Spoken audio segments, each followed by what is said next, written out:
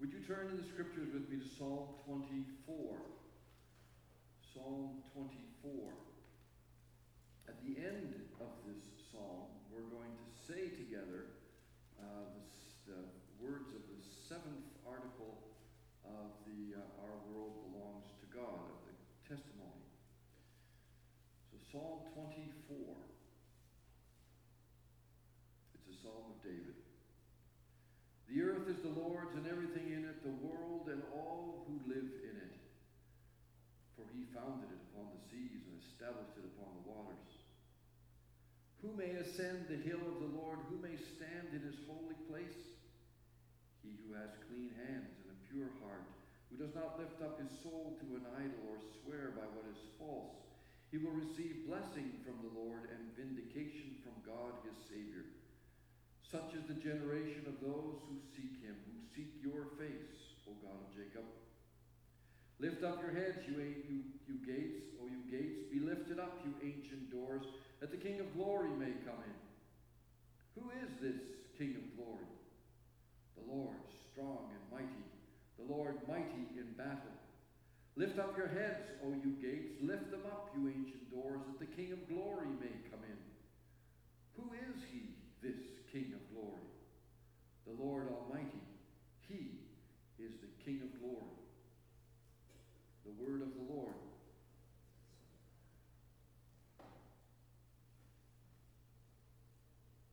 Let's we say together, thanks be to God. Our world belongs to God, not to us or earthly powers, not to demons, fate, or chance. The earth is the Lord's. If you want to have that open before you, you can go to page 1021 in the back of your Psalter hymnals. We are using the words from the contemporary testimony. Now they have changed, but and so we have a much more updated version of it than the one that's in the Psalter hymnal. However, these particular words in Article 7 have not changed, nor have the words in Article 1. And those are the two that we're concerned with tonight, along with Psalm 24.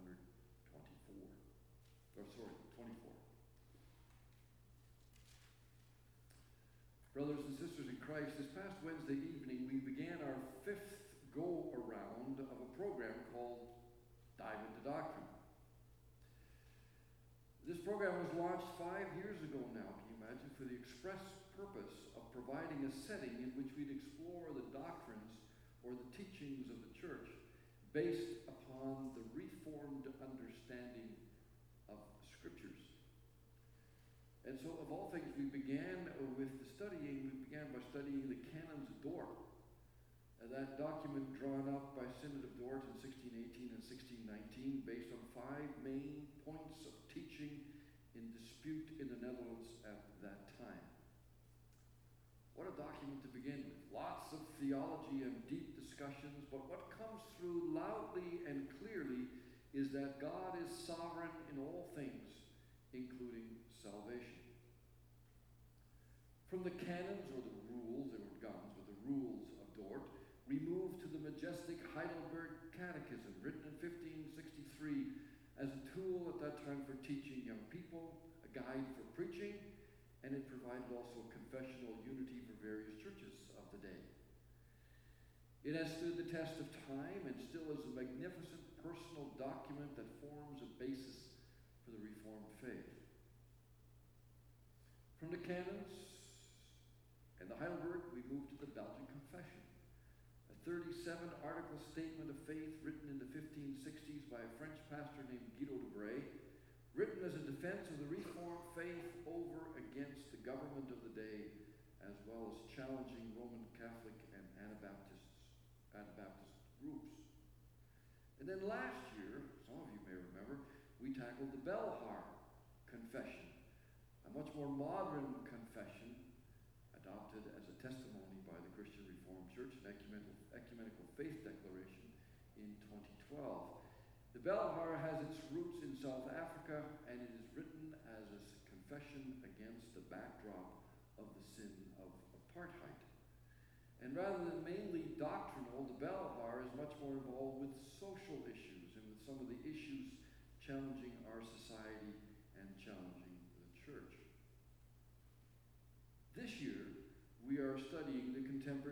contemporary testimony of the Christian Reformed Church entitled Our World Belongs to God, which was initially written in 1986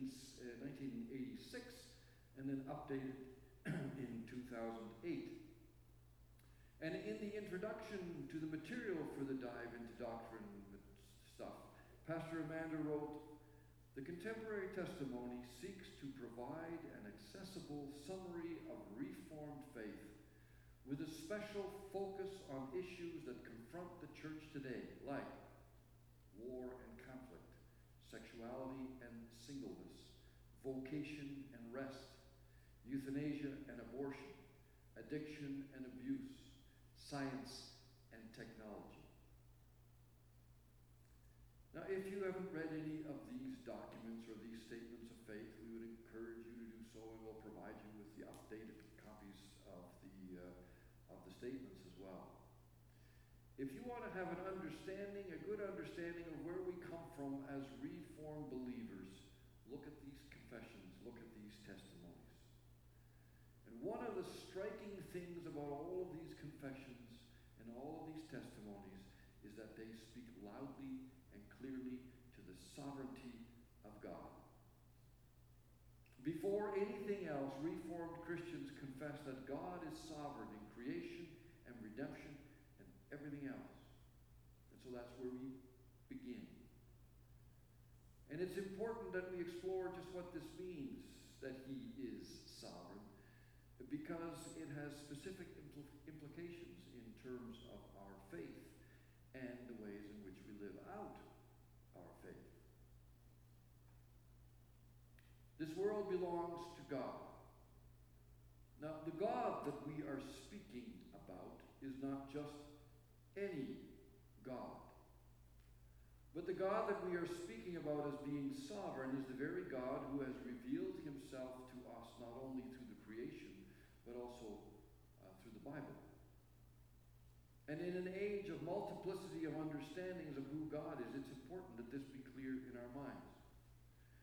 When we speak of God, we're not talking about some great spirit or some impersonal force in the sky. The force be with you.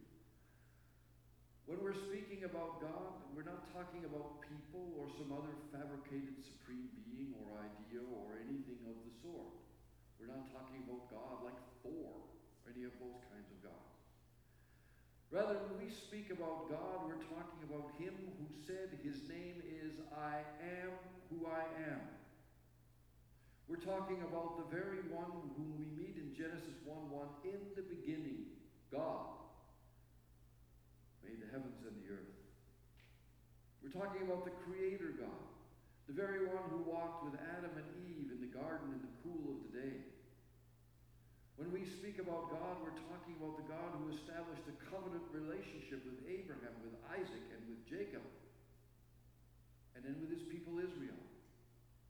We're talking about the Lord who promised a Savior would come and take His people to Himself and pay for their sin.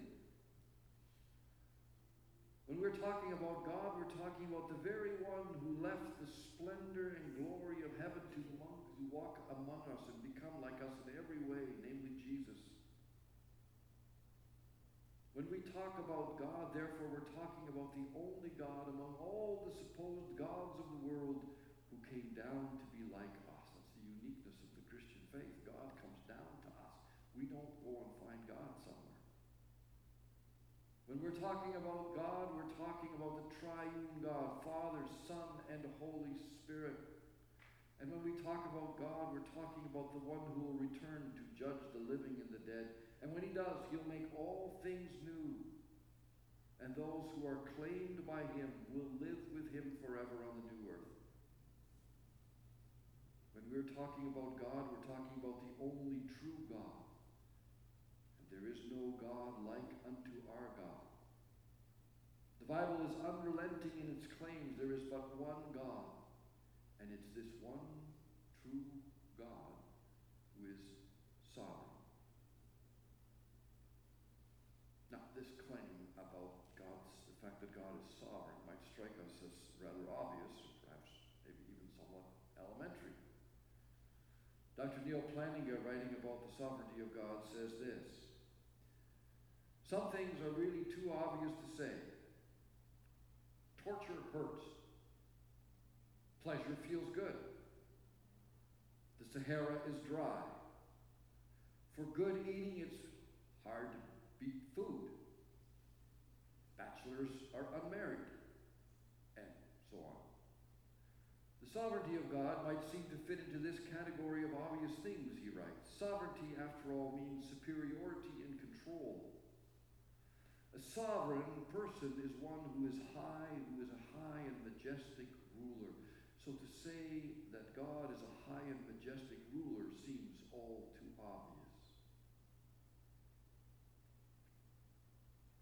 Unquote. Yet while it may seem all too obvious, it's worth reminding ourselves of just what we mean when we say we believe in a sovereign God. And we begin with what the writer of Psalm 24 celebrates in verse 1. The earth is the Lord's and everything in it, the world and all who live in it.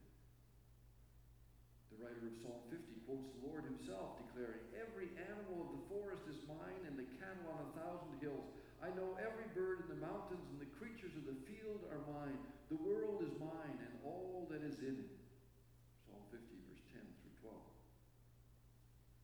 So when we confess the sovereignty of God, we confess that God is the owner, the landlord of the entire world, the entire universe for that matter. We confessed that matter, the fact, just a few moments ago when we quoted Article 7 of the Contemporary Testimony. Our world belongs to God, not to us or earthly powers, not to demons, not to fate or chance. The earth is the Lord's. He is the King of glory. That's our starting point when talking about the sovereignty of God. The earth, the creation, everything belongs to God. And the reason it belongs to God, verse 2 of Psalm 24, he founded it upon the seas. He established it on the waters. In other words, the reason it belongs to him is simply because he created it in the first place. It has his stamp on ownership, his stamp of ownership on it because he made it. Now that confession, as simple as it may sound, has massive implications when it comes to human beings. But the question is then, how do we fit into the picture? Again, allow me to quote Dr. Flanagan, the original president of Calvin Seminary. He puts it this way, we are only long-term guests. All that exists belongs to the Lord, and we as people, as the crown of God's creation, are merely his trustees. Our land, our houses, our means of transportation or money don't belong to us, in spite of the fact that our name may be on it, on the deed or on the car ownership. But for that matter, as Reformed Christians, we have also always confessed that even our children, in spite of the fact that they bear our name, do not really belong to us. They're a trust given us by the Lord. God is the owner of all things. Incidentally, because our children are a trust, it's our task then as parents, as a Christian community, to make sure they understand what it means to be a trustee of the earth. That's where Christian education also finds its place. Now, to make sure that we really understand to whom all things belong, the Contemporary Testimony lists some other entities that often tend to think that they're the owners of the world, but they really aren't. Governments, nations, rulers, whatever earthly power there may be, often function and make legislation like the land within their borders belongs to them, and they can do with it as they wish. Exploitation of resources or of animals are common sins. Governments sometimes also make decisions about their citizens which show that they think all people belong to them too and they're accountable to no one.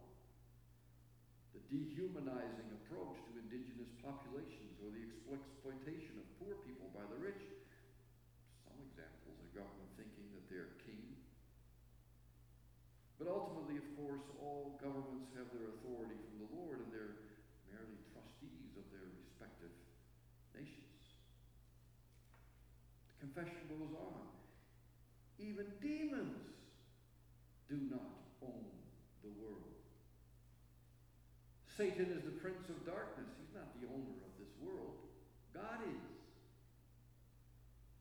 Now, even as I say that, I must admit there's a number of people preaching the Christian message who would very quickly disagree with our confession and with our testimony. A number of popular television preachers, like the likes of such folks as Benny Hinn and Fred Price and Joyce Meyer and Kenneth Copeland and Kenneth Hagin and others of the Word of Faith movement, really when it comes down to it, do not view the Lord God as Lord of the earth. They view Satan as Lord of the earth. And their premise in all of this is that at the time of the fall into sin, Satan pulled off the coup of the ages. It was at the time of the fall, they say, quote, that Adam and Eve were barred from Eden, God was banished from the earth, and Satan acquired the legal rights to all the earth and her inhabitants. Kenneth Copeland is quoted as saying, quote, God is on the outside looking in. He doesn't have any legal entree into the earth. The thing don't belong to him. And behind this sort of thinking is the thought that God and Satan are equals in terms of power and authority. The battle of the ages is won between two equals. Satan got the upper hand at the time of the fall, so in effect the Lord lost the earth. And history then is to be interpreted as a spiritual battle between the forces of darkness and light in which the two equals go at it. Now, the consequences of this way of thinking for the church is that it basically finds itself in a constant struggle with the forces of evil in an effort to regain the world centimeter by centimeter for the Lord. It's almost like, the explorers landed on this earth, on this part of the world, and they started taking little bits of pieces, and they put a flag there, and they said, that's ours, and then they moved further and further. That's the thinking behind some of these preachers. And once a section has been reclaimed, then a hedge of protection, as it's called, is thrown up in order to protect those who belong to the Lord, or to protect that which has been recaptured for Christ. And moreover, the struggle will go on until Satan has finally succumbed to the battle and has finally kicked off the earth. But our confession, our testimony is, our world belongs to God. Satan is not the Lord of this earth, never has been and never will be. He didn't create this world. It doesn't have his stamp of ownership. Moreover, he's not an equal of God. Sometimes he's given far too much credit.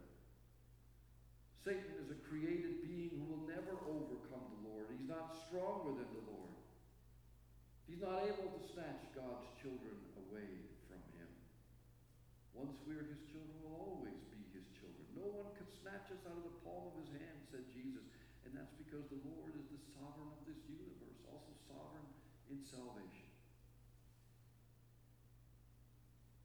Then Article 7 of the Contemporary Testimony Gospel goes on to declare that the world doesn't even belong to fate or chance. Jesus speaks about that in Matthew 10, verse 29 and 30, when he talked about the fact that even a sparrow will not fall to the ground without the will of your Father. Even the very hairs of your head are all numbered.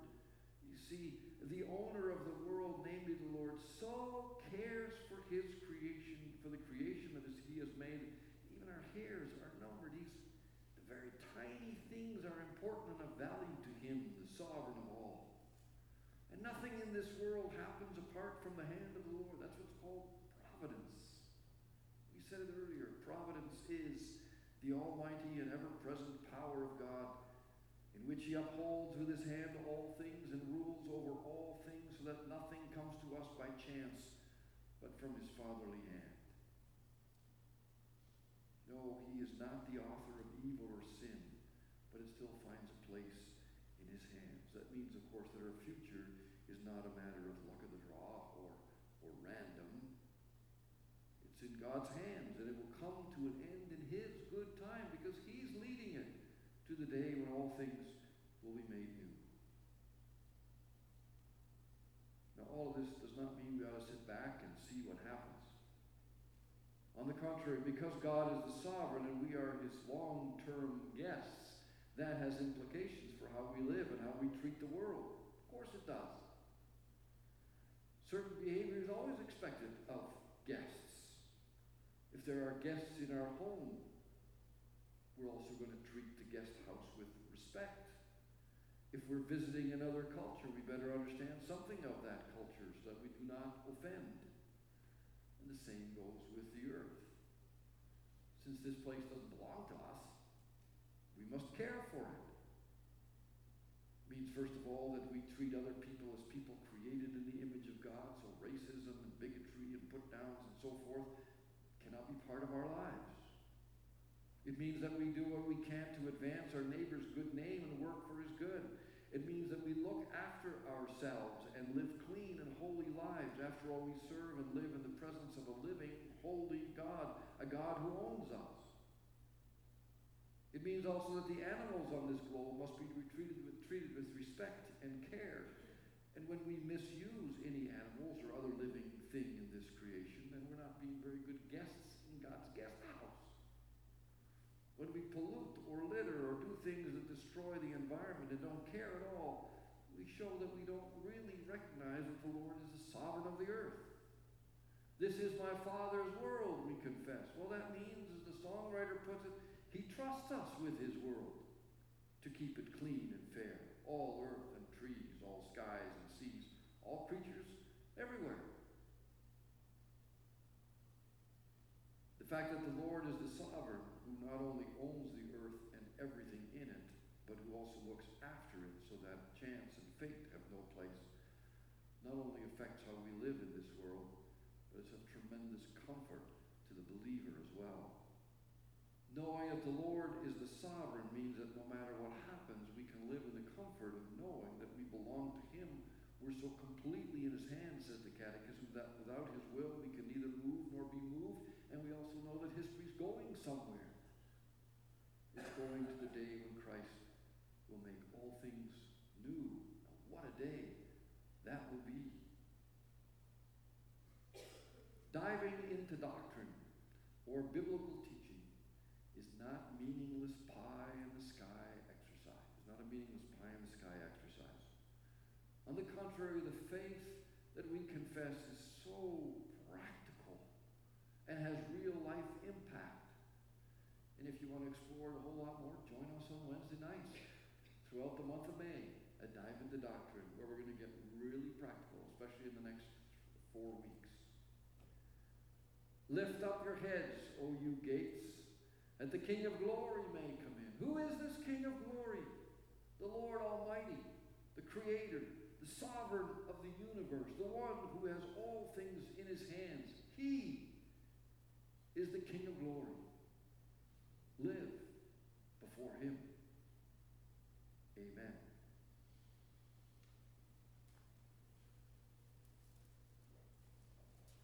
O Lord, you are the King of glory.